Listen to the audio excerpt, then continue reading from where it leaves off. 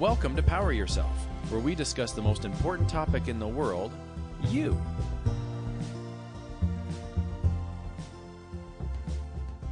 And welcome to the Power Yourself podcast. I'm Carl, and with me as always is Jillian. How's it going today, Jillian? Oh, it's going good. How about you, Carl? Pretty good. I'm pretty excited today because we have our very first guest on the podcast. And in the past, it's been Jillian and myself trying to solve the world's problems here. But today, we have a third person. So, Jillian, tell us about our guest today. Okay, so first of all, I'm really excited and really honored that we have one of my beautiful friends in front of us here today, and her name is Fleur Umal.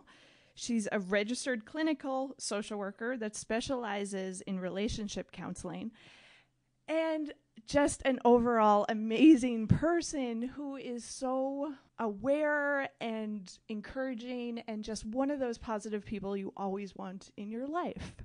So Fleur, welcome today. Thanks, Jill. And Carl, nice to meet you. Thanks for having me, you guys. I'm super excited to be here. Thank you so much. Not only are we excited to help out our listeners as we explore what makes a healthy relationship and we learn what we can do to help us grow in our relationships, but this is also like a free session, I feel. So we're pretty excited about this. This is That's great. That's what you think. Yeah, it's a good point. It's a good point. So let me start off here with a pretty basic question. What does a relationship counselor actually do? Okay. I wrote some notes.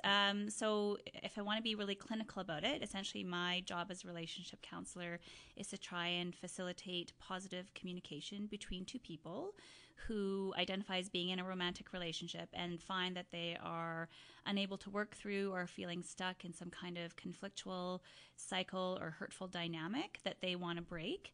And so they often solicit the advice of a neutral third party who can give kind of that third telescopic view of the relationship, because when you're in it, it's really hard to know what your part is and what your partner's part is. So right, and I like that piece, what you say about being an impartial third party, because I think what some people might do is they might say, you know what, I'm fighting with my spouse, I'm going to drag my friends into this now, and they know each of the parties, and they might take sides, and there could be hurt feelings. So I like where you're saying, hey, I'm coming into this as a neutral third party. Totally.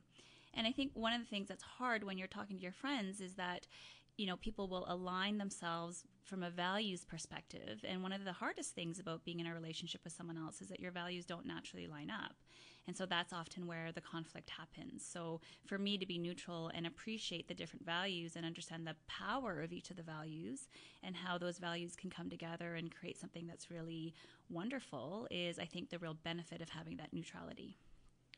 What would you say, like I know you just mentioned how people maybe not measuring up value-wise. Mm-hmm.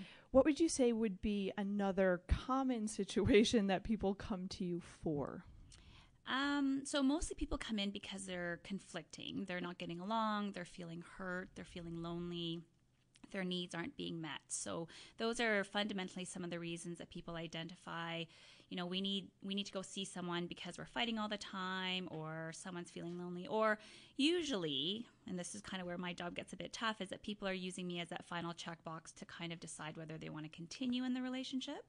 So they've done all the different things that people try to do to save their relationship, and then before people are kind of ready to walk away, they often just want to make sure that they've done everything they can. And so that's kind of where I tend to step in. So by the time I'm stepping in, there's usually lots of patterns that have already developed that become very difficult to uncouple, which is the new buzzword, which I hate, but now I'm using it, which really makes me mad. But that's what we really try to do. So do you feel that there is an imbalance, obviously, when they're coming to you? Like maybe, like I know how you just mentioned the checkbox. Mm-hmm. So for me, I'm naturally going to, is one person usually checked out, maybe? I would say 80% of the time people coming in, one partner is far more invested and is kind of dragging the other person in. Sometimes I do see it where two people come in and they're both quite motivated, but the reason that maybe they're coming in might be quite different. They're not really in to necessarily get a change in perspective or to learn new ways of communicating, but they're kind of coming in because they want me to fix their partner. So, so there's often an imbalance. So the beginning of a couples session is often for me trying to ascertain, okay, who's the primary person who's initiating and pushing for the counseling, and then finding ways to get the person who's a bit ambivalent to enter into the therapeutic relationship so that we can work together. Do you find that there's, at least with some of the people who come in, do you find that there's a certain stigma attached to therapy? Like I can imagine that, a partner goes to the other person and says, hey, I want to go to therapy. And the first response might be something like, well, we don't need therapy.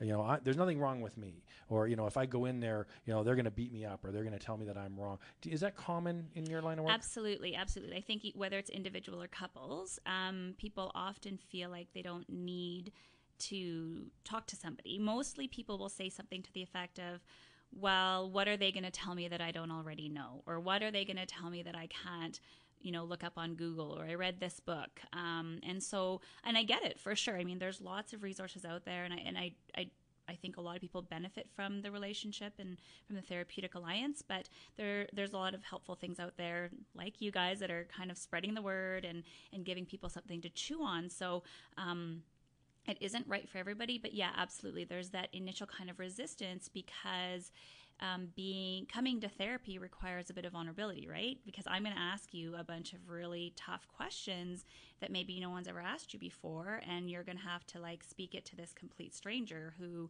you don't know whether I'm going to end up on a podcast and spilling all your secrets. Do you find that there's people who come into your practice, and I'm talking about couples here, so two people that come into your practice, and they're totally, not to use a judgy word, but they're totally normal in almost every respect, but they just don't seem to be a good fit? Oh, absolutely. That is a thing, right? So yes. There's nothing necessarily wrong with someone. It's just they might not be compatible. No, and that's probably one of the things that people, I try to talk to people at first to try and help them feel comfortable in the process is saying there's nothing wrong with you. Just because for the last 6 months your partner's been, being really hard on you about something that you do, there's nothing actually wrong with you.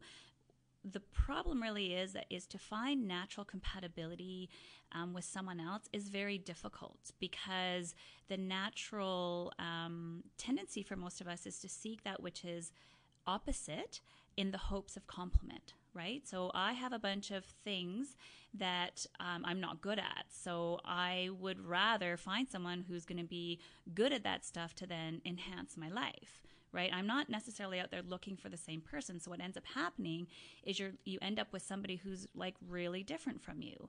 And at the beginning, that's awesome because it's new and it's exciting and you're learning lots of things.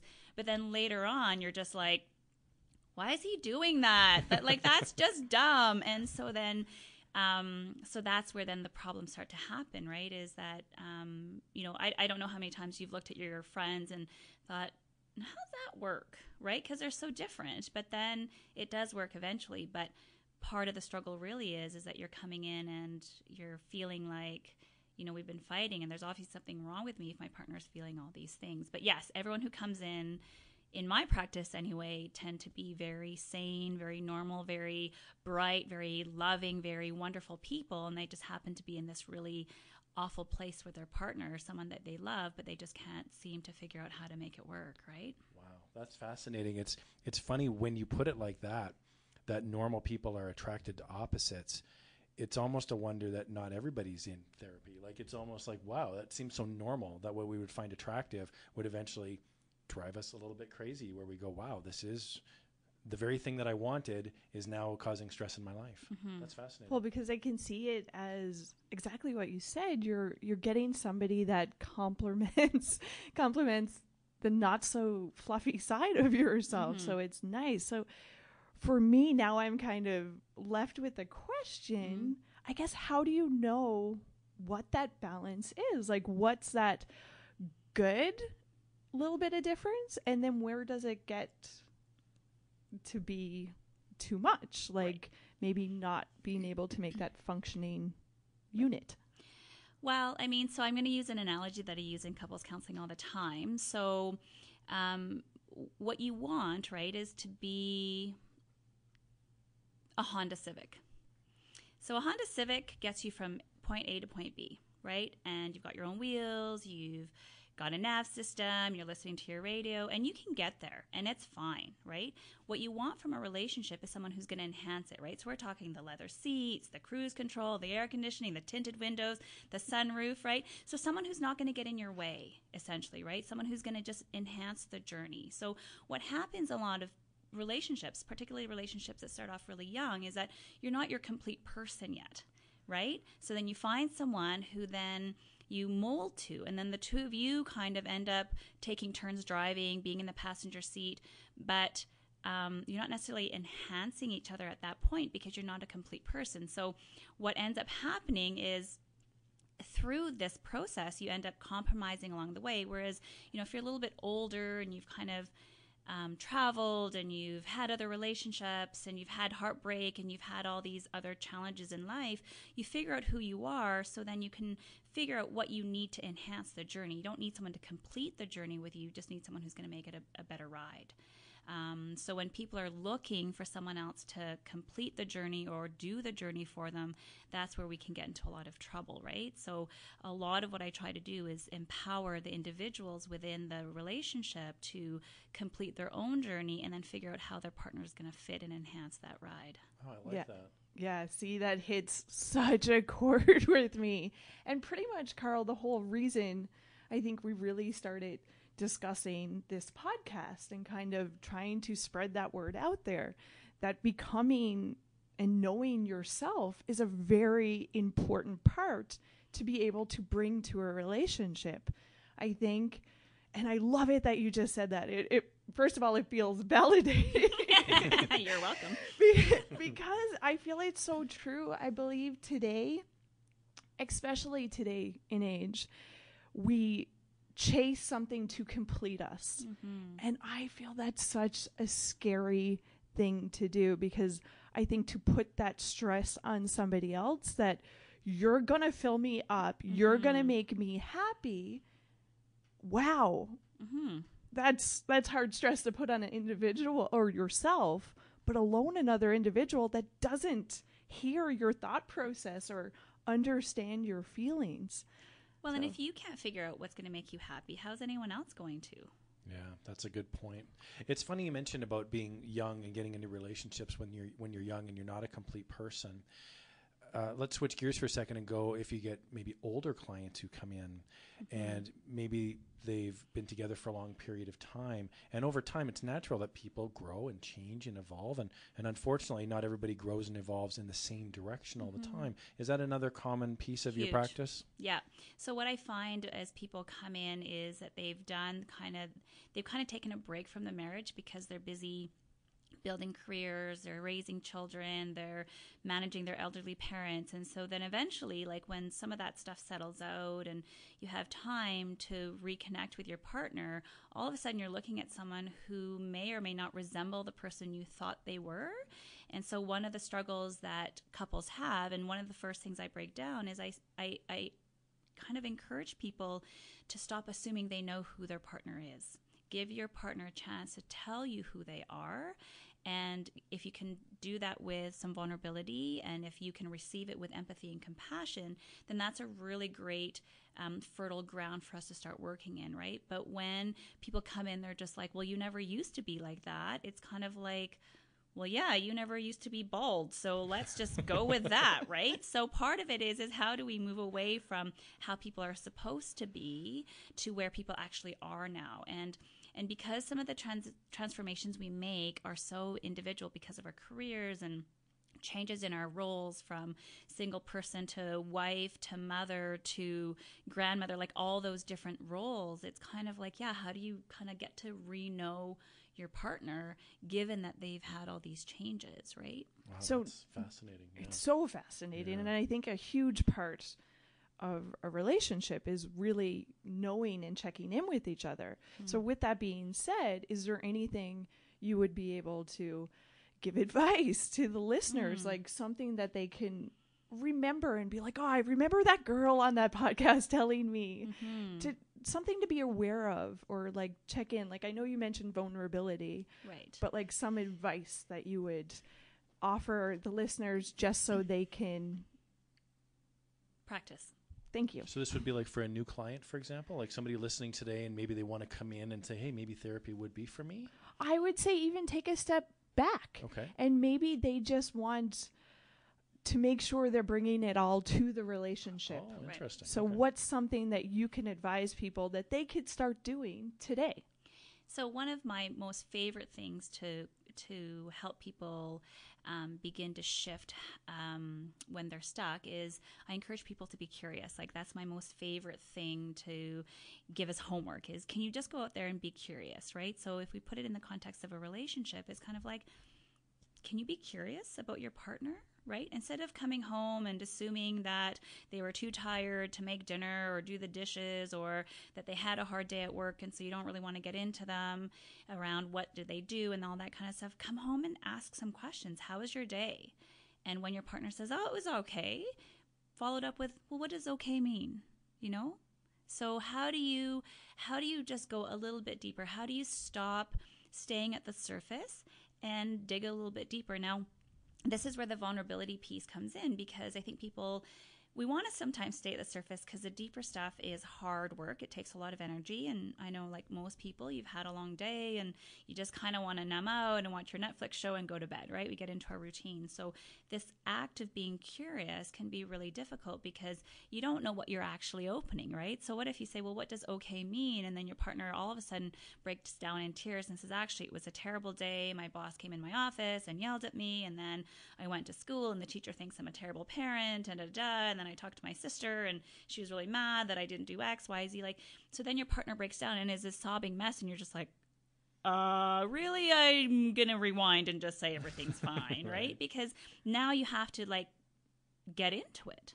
So as hard as this is how you're going to reconnect is how do you be curious again? How can you begin to ask your partner those questions that you remember asking them when you didn't know them, right? So people always say, well, I want to kind of go back to the beginning of the relationship when everything was good. This is how you get there. Because at the beginning, you asked lots of questions, right? You didn't know exactly how they like their steak. You know, you didn't know, did they like red wine or white wine? Or did they like to hike in the mountains? Or are they more kind of an indoorsy person? So go back to some of those basics of trying to get to know your partner again. I really like that because I feel like we always hear, just out in the world, we always hear, oh, relationships take work. But nobody ever really says what the work is. So I really appreciate you illuminating that is something tangible that we can all do starting today. You can be curious in another person's life and see what the benefits are.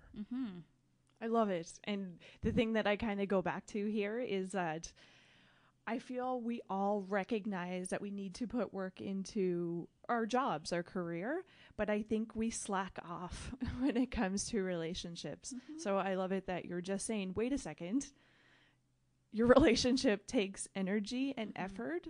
And if we want it to be fruitful, you got to put that in. Yeah, and what I really like too is that I feel like sometimes if something's not easy, we tend to think, well, something's wrong.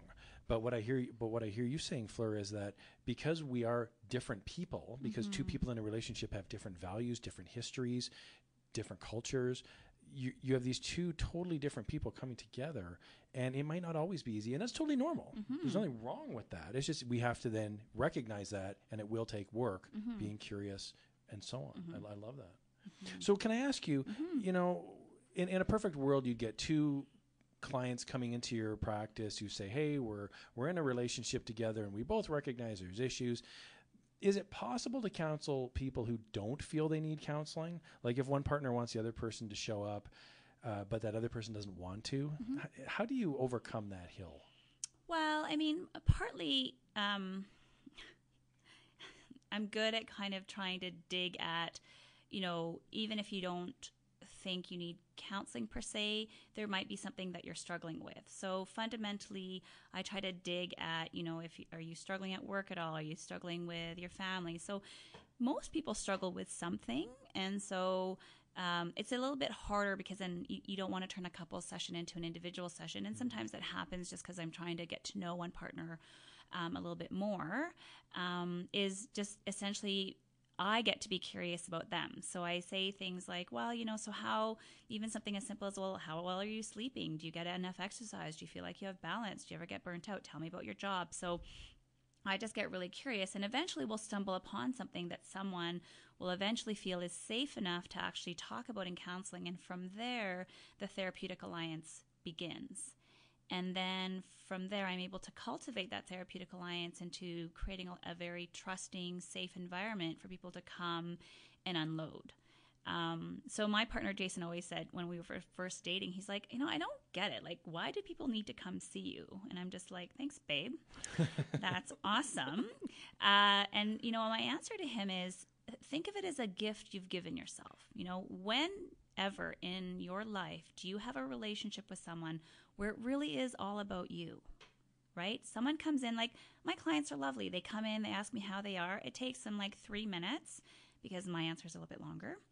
But the rest of the session is really about them. They don't have to reciprocate. They don't have to take care of my needs, right? Like when we go for coffee or dinner with our friends, it's this kind of mutual back and forth. And we kind of have to listen, and we kind of have to pay attention, and we have to remember things like who their children's names are and things like that, which I always forget.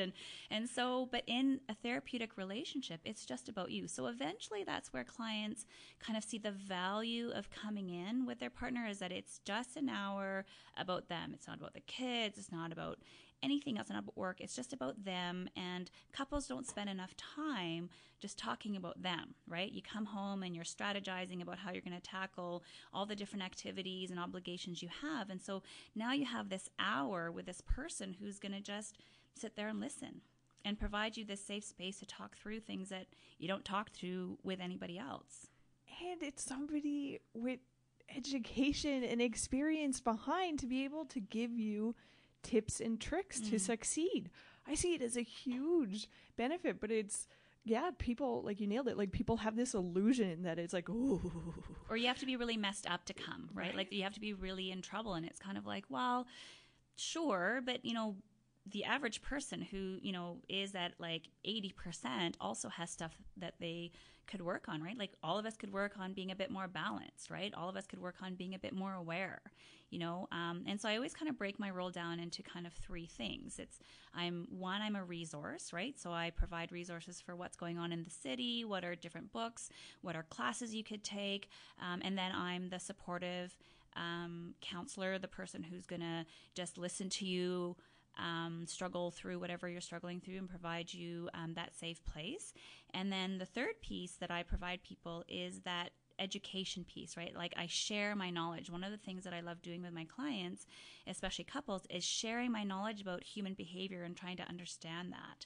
So for me, I feel like that's what makes me, I think, successful with my clients, is that I'm just not there to sit and listen to them be upset, but I actually have this active role of helping them work through whatever it is by providing them resources and then educating people. Because half the time, like the things that we're struggling with in relationships, no one ever taught us. Like people teach us math and science and history, and I can't even remember what whatever geometry is, but I can tell you right now that I understand what love languages are, right? I understand the different ways that people conflict, and no one ever taught us those things. So sometimes I feel like that's, the benefit of having someone like going into counseling, is that you get to learn some of those things that you didn't get to learn, that you were just supposed to know somehow.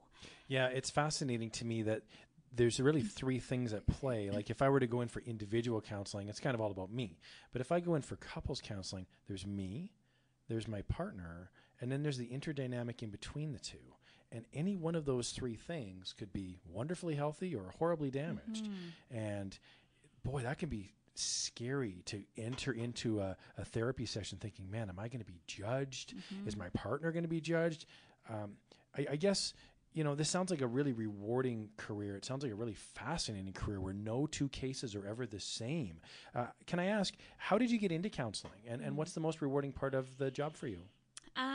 So I guess I got into counseling, this is my joke, is because I can't do math.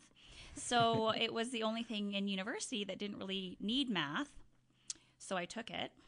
And then I had to do a year-long stats course. Nice. And then I was really upset about that because they don't tell you that stats is really like math. So I got into it mainly because I love building relationships with people.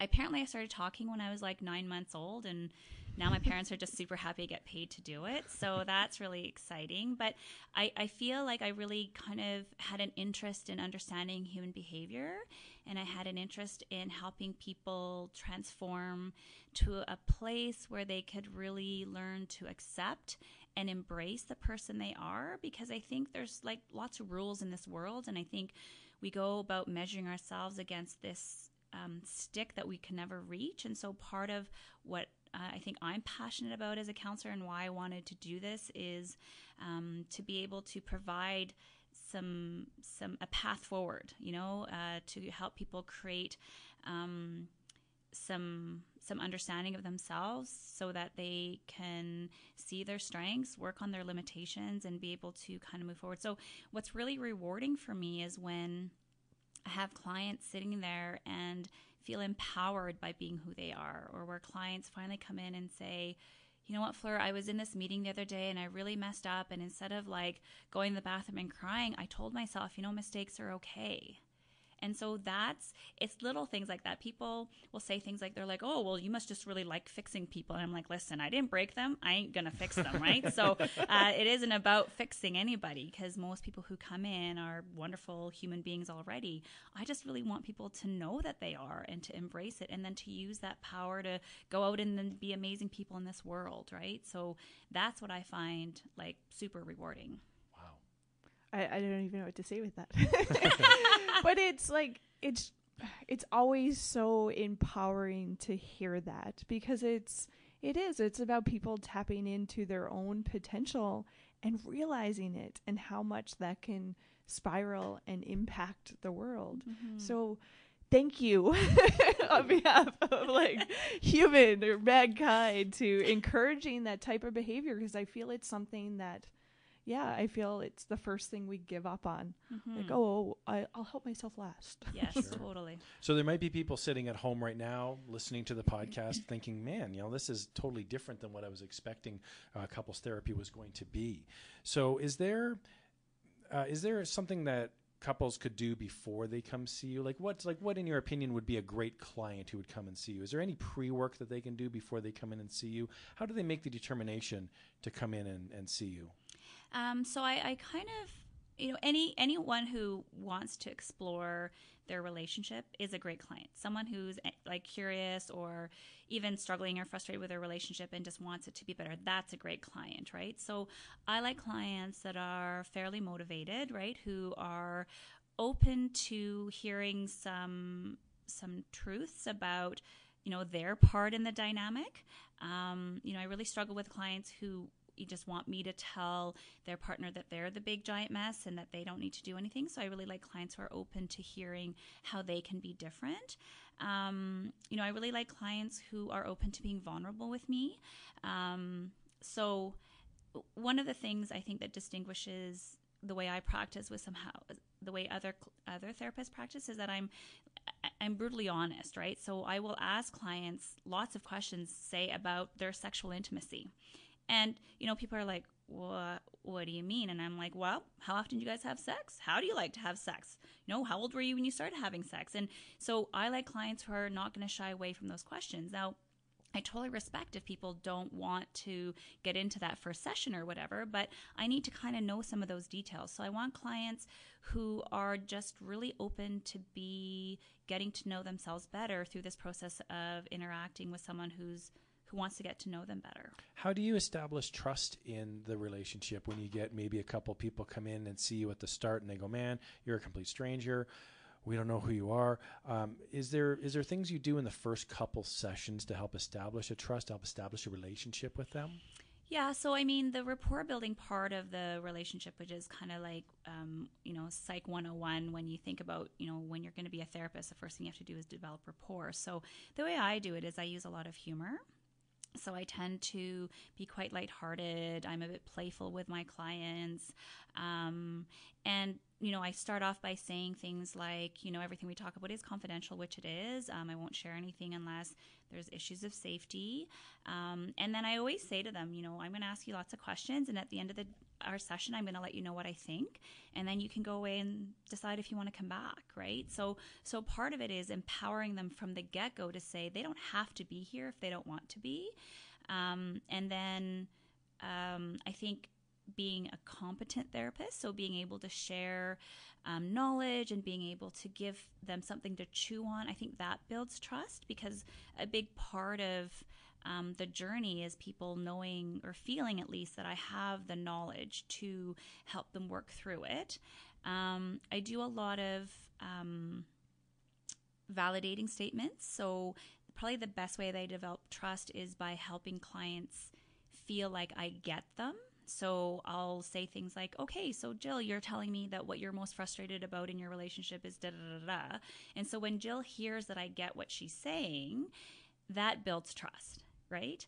And I don't, for the first session, often really tell people that they have to do anything, right? I basically say, go away and tell me, go away and think about how this felt. And then, if you feel like you want to come back and explore some of this some more, we can do that. And oftentimes, the questions I ask in session is enough for people to start being curious about themselves, right? So I'll start asking people around their values, and then they'll go away and think about it. So, but for me, I think a lot of it is I'm a fairly open person. Sometimes I'll share some things about myself, which I think decreases that I'm the expert and you're the person who's messed up, who's coming in to see me. So I try to be as human as possible. And so those are just some of the things I do to develop trust, I think. And I would assume that once you build that trust, it would be easier to go in those sensitive areas. And the reason I'm kind of slingshotting back into this is because you mentioned about the sex life. Because maybe a lot of people, or maybe people would be curious, what does a healthy sex life look like? I know it's probably not going to be a textbook for everybody, but a very educated person is sitting here in front of us telling us that, hey guys, wait a second. It is an important piece of the relationship. So can you talk a little bit more about that? Sure. I mean, there's one of the things I try to stay away from is people will say to me, well, what's the normal amount of times people should have sex? And I say, well, there's no such thing as normal, particularly in the world that we're living in now, right? With open relationships, same-sex relationships, transgender relationships. So the idea of normal is really kind of not something that I promote in my practice. So for me, a really healthy sexual, intimate relationship is based on the fact that two people enter each act of intimacy from a place of seeking personal pleasure. So it doesn't really matter how many times, but that if you go in with the intent that I want to be pleasured by this person, this is someone who I want to bring into my space, that I want to share my most vulnerable self with, and I want to be pleasured. So that's like the first thing that I try to encourage couples to try and get back to, right? Because if you think about the beginning of the relationship, that's kind of all we were doing, right? We were just having a whole lot of sex because we really wanted to have a lot of orgasms. So, I mean, that's what we did. And then eventually sex became about having babies. And then sex became about being monogamous and about showing me that you love me. And then it became an obligation and a responsibility. And this is what you're supposed to do. And no wonder by the end of 3 or 5 or 10 years, you're just like, I'd rather watch Netflix and wash my hair than have sex. It's just a lot of work, and I know how it's going to end. So part of it, right, is how do people get back to this place of being intimate with their partner without it being about the orgasm or about it being about performance, but just about being pleasure. And so that can range from cuddling to kissing to all sorts of different acts that two people kind of negotiate, whether that's with words or touch or what have you. So really sexual intimacy is this negotiation of pleasure.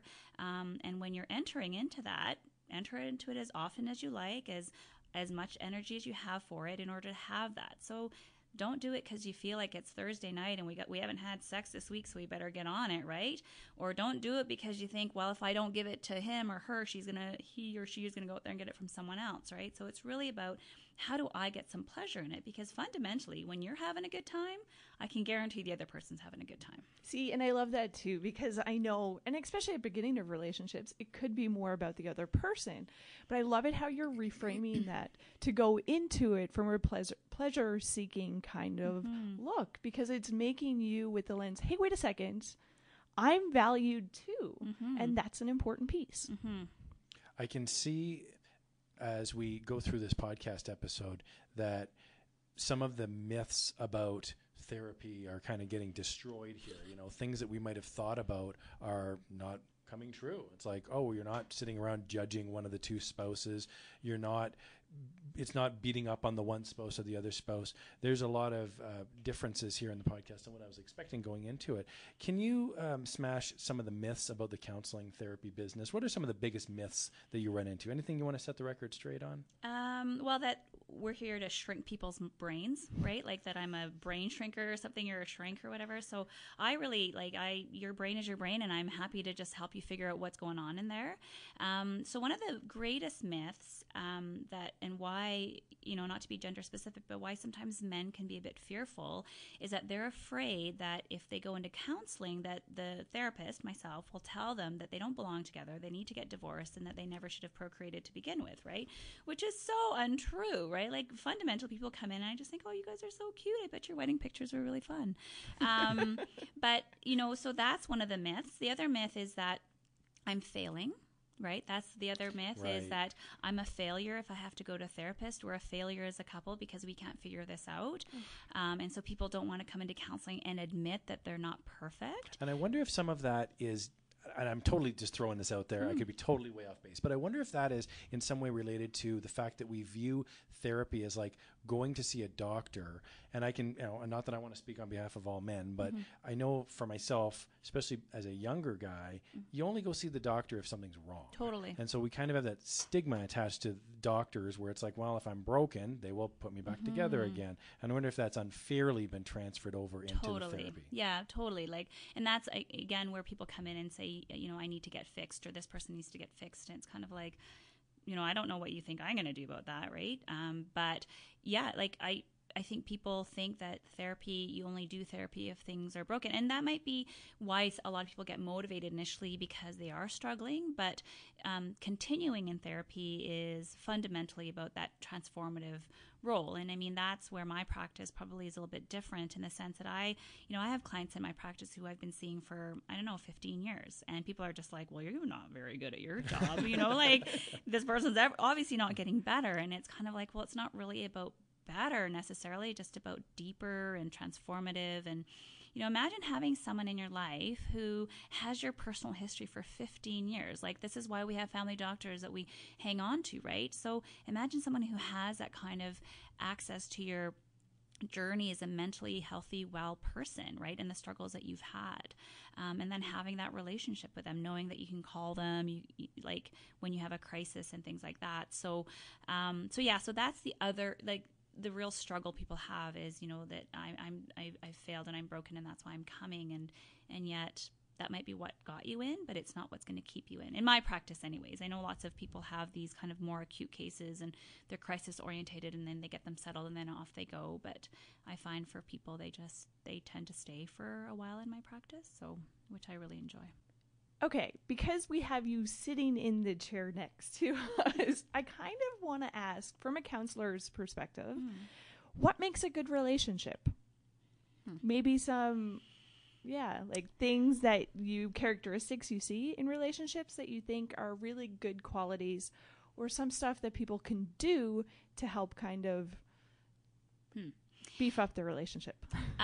So what makes a healthy relationship is not expecting your partner to be you.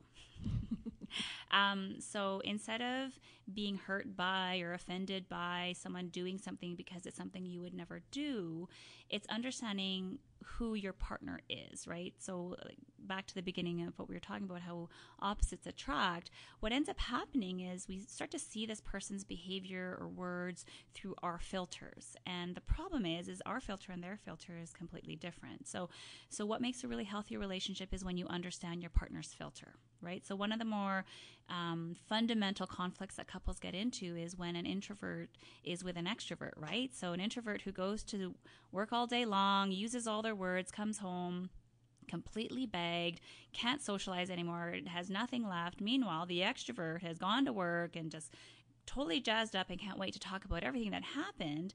You know, you come home and your partner kind of looks at you blankly and isn't really engaged, and you think, wow, you must not love me because you're not really interested. And meanwhile, your partner's just like, I just have nothing left. So being able to appreciate the differences is what actually makes a relationship really healthy.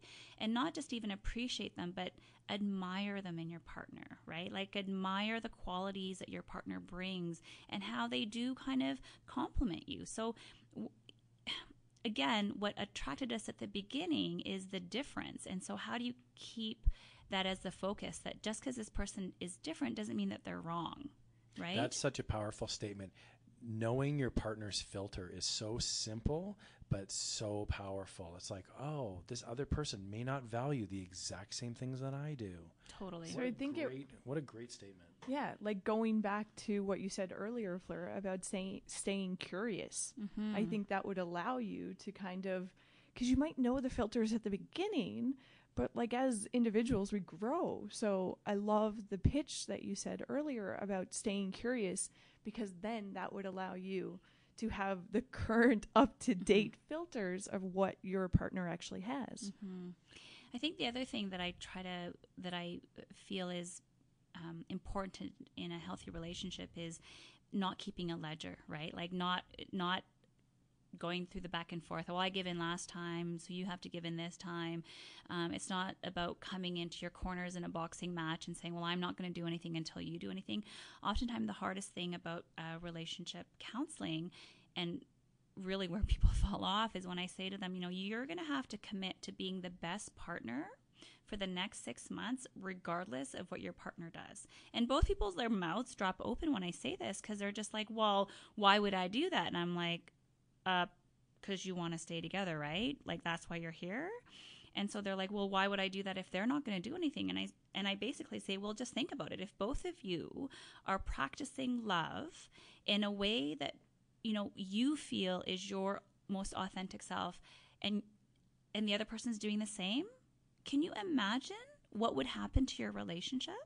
Instead of saying, well, I'm not going to do this until he does that or she does that, waiting for the other person to make the first move. And this is how we get into a stalemate. So, I mean, that's probably one of the key transformative roles I think I play, is to help people get away from this idea that I'm not going to do something until I'm rewarded for it. It's kind of like, do it now. And if the reward happens, great. And then people will say, well, what if in the end we end up apart?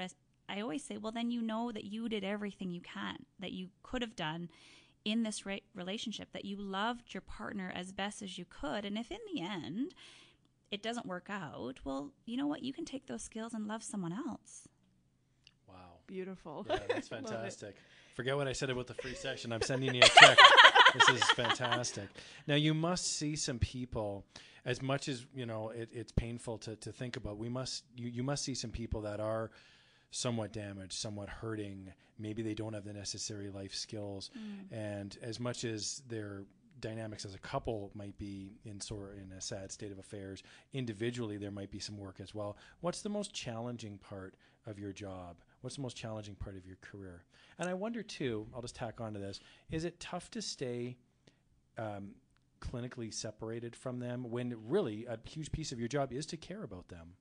Yeah, so I'm not a clinician that stays separated from my clients, actually. I mean, that's one of the things that I think, again, has allowed me to be successful in my practice, is that I am bonded to my clients. I do care what happens. The difference is that I'm not invested in the outcome per se. Like, I'm invested that people are well, but I don't hold them hostage for it, if you know what I mean. I don't expect them to change. I want them to change. I want them to find this like really peaceful place in their life. But if they don't, I like them equally the same, right? So if people will say to me, oh, Fleur, you must be so tired. Week after week, I'm in here and I'm complaining about the same thing. And I'm just like, if you're not ready yet, like you're still gathering information, we're still trying to process stuff. So when you're ready, I'm sure you'll get there, right? And if you don't, I'll kick your ass a bit and hopefully that'll get you moving. But, for the most part, it's what we call the unconditional positive regard. There's a therapeutic term for you. It's Carl Rogers, I think, from a million years ago.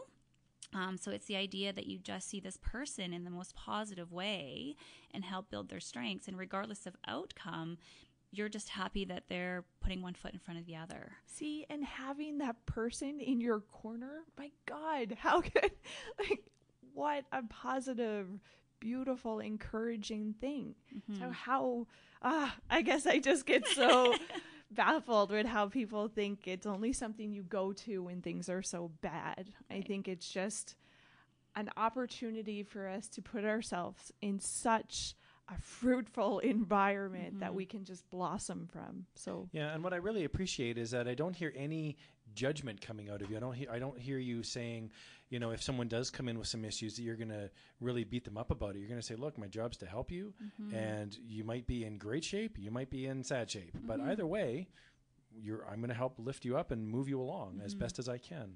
And I mean, I think to go back to your question about what's the hardest part of my job is maintaining that hope for people, right? So honestly, there are some people who, their lives are really terrible. And some days I feel like the only thing I can say is, yeah, that sucks. I don't know what you're going to do about that, right? So part of what makes it hard for me is how do I maintain hope for people when they've lost it for themselves? So many couples, by the time they've to session, they've lost hope. Like they really don't think that they can fix it, and they're dire, right? So sometimes when people come in, part of what's hard is maintaining hope, because there has been a few times where I've worked with people and I've had to say to them, I don't know that you guys are the best match. I just don't know if, given the diversity or the difference in some of your values, whether you're ever going to be able to find that happy win-win situation where you're both enhancing each other's lives. So that's really hard when I have to be honest with couples.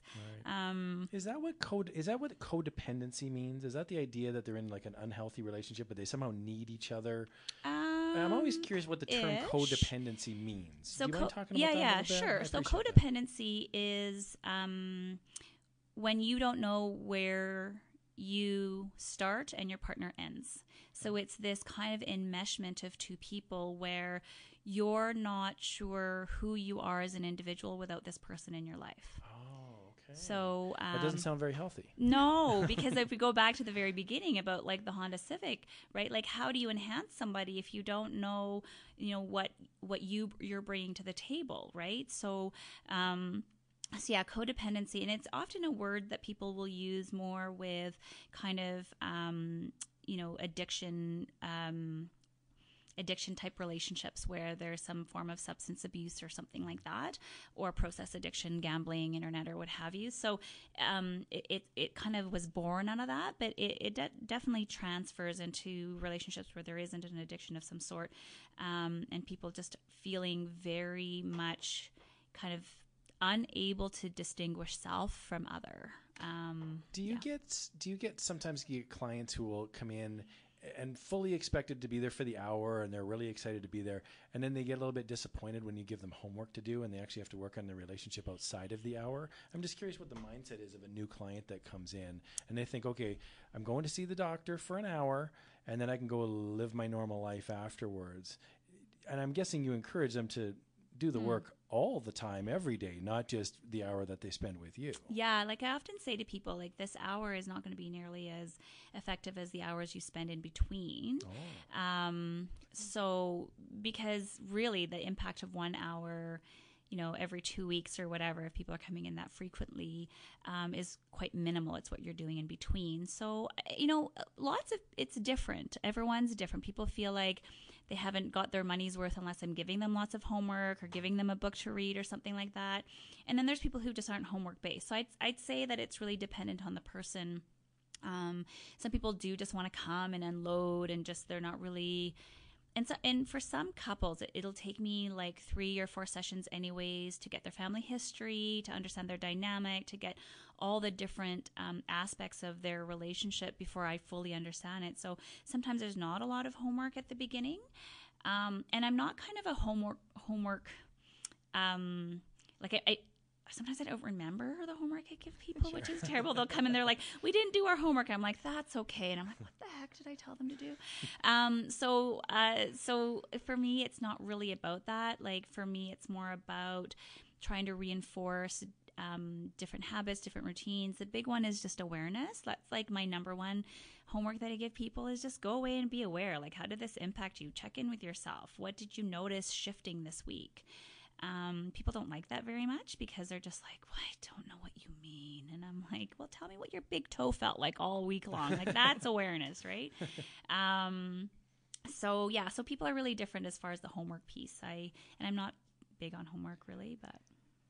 Well, because we have you here and we can like pick your brain, I'm sure, the whole day. And that's, I really just want to touch on a little bit about communication. Okay. Because like, I think relationships and I think, well, you know, communication, it's gotta be a huge piece. And I'm sure it's not this small definition. Can you walk us through what healthy communication would look like in a good relationship? So there's certain words that go with communication, I think, that people struggle with. So the type of communication that I try to teach my clients is vulnerable communication. So this is where you say what you mean and mean what you say, right? So there's no game playing, there's no hedging, there's no managing the relationship. It's about being in the relationship. So that comes with transparent communication, that comes with assertive communication. So communication for me is, healthy communication is when we feel safe enough to say exactly what's on our mind, to not have to, think 3 different ways of asking the question to try and get that particular answer, right? So for me, vulnerable communication is where you're not anticipating what your partner's going to say, but rather just being willing to accept whatever it is that they do say based on the fact that you need to say what you need to say. So being authentic in just bringing your true self into that that arena of wanting to be curious and wanting to understand what's going on with your partner. One of the things that I try to teach couples in particular is to practice meta communication, which is talking about talking, right? So I'll often ask couples once they are in their kind of dance, I call it, that someone call a timeout. So someone will just do like call a timeout, and then what we would do is then talk about how they're talking to each other, right? So it's kind of like, okay, Jill, when you said that, what did you actually mean by that? What was your truth about that statement? And, and Carl, when you said to Jill, well, I don't know, the last time I did the dishes, what were you feeling about that, right? So it's because people can get into this like real battle about semantics. And, someone will react to what we call their hot words, right? So sometimes to pull them out of that, I just get them talking about what they were talking about. So meta communication is a very effective tool that I use with my couples because it pulls them out of the emotion of it and helps them get back into kind of what I call their adult rational brain, where their emotions aren't kind of clogging all that stuff up. So yeah, it's so funny you mentioned the hot buttons because I can imagine couples that have been together for years and years, they may not like each other, but boy, they sure know how to push each other's buttons. Totally. So it's a real incendiary relationship because not only am I angry, but I know exactly how to get under your skin. And boy, that can be a powerful, scary situation for someone on the receiving end to be in. Mm-hmm. And that's why sometimes when people do use each other's hot buttons and things like that, I'll call a timeout during session because I soon learn what their hot buttons are, right? So I'll call a timeout and say, that really, that just felt like your way of trying to exit this dynamic. So I'm just wondering, how come you're not feeling safe right now? So that's, again, the value of having that third person in the room who's, not on anyone's side, but just trying to figure out, how are you each trying to get across, how are you trying to negotiate your needs in the relationship? Because that's fundamentally the whole point of communicating is getting your needs met. But then would assume too, by practicing that with you, it would help them be able to do that by themselves as well. And not only being able to like, because my God, if somebody could just stop us when we've been triggered, wouldn't that be an amazing thing? It's almost like you're sitting in a room with a respected professional and you can model good behavior for that hour. And then you can maybe take some of those good habits away and say, oh, well, we'll try this on our own. It may work, it may not work, but at least we have an attempt at it. Whereas I think without that help, they might not know to even stop and say, whoa, I like the idea of setting almost like a ground rule for if you're going to have a fight or a disagreement, or if you're going to be honest with yourself. I like that idea of saying, well, let's talk about the actual act of talking about it. That's neat. And then I'm sure when they come back to you, like, how can you not bond when you do that? Like, when you're able to speak your real truth and show up with the other person and talk about how something is really bothering you, how can that not add to a positive relationship? Totally. I wanted to ask a question, and I guess I'm in my mind, I'm trying to draw a parallel, and this might not be accurate, but I'm trying to draw a parallel between someone going through, say, physical therapy, rehabbing a piece of their body that may be damaged, and working on a relationship that's damaged. And there could be some pain involved, and things might get worse before it gets better. Is that a common trend that you see, where things start off really good, and then they might get really bad for a while, and then they come out at the other end going, wow, we're even better than we were before?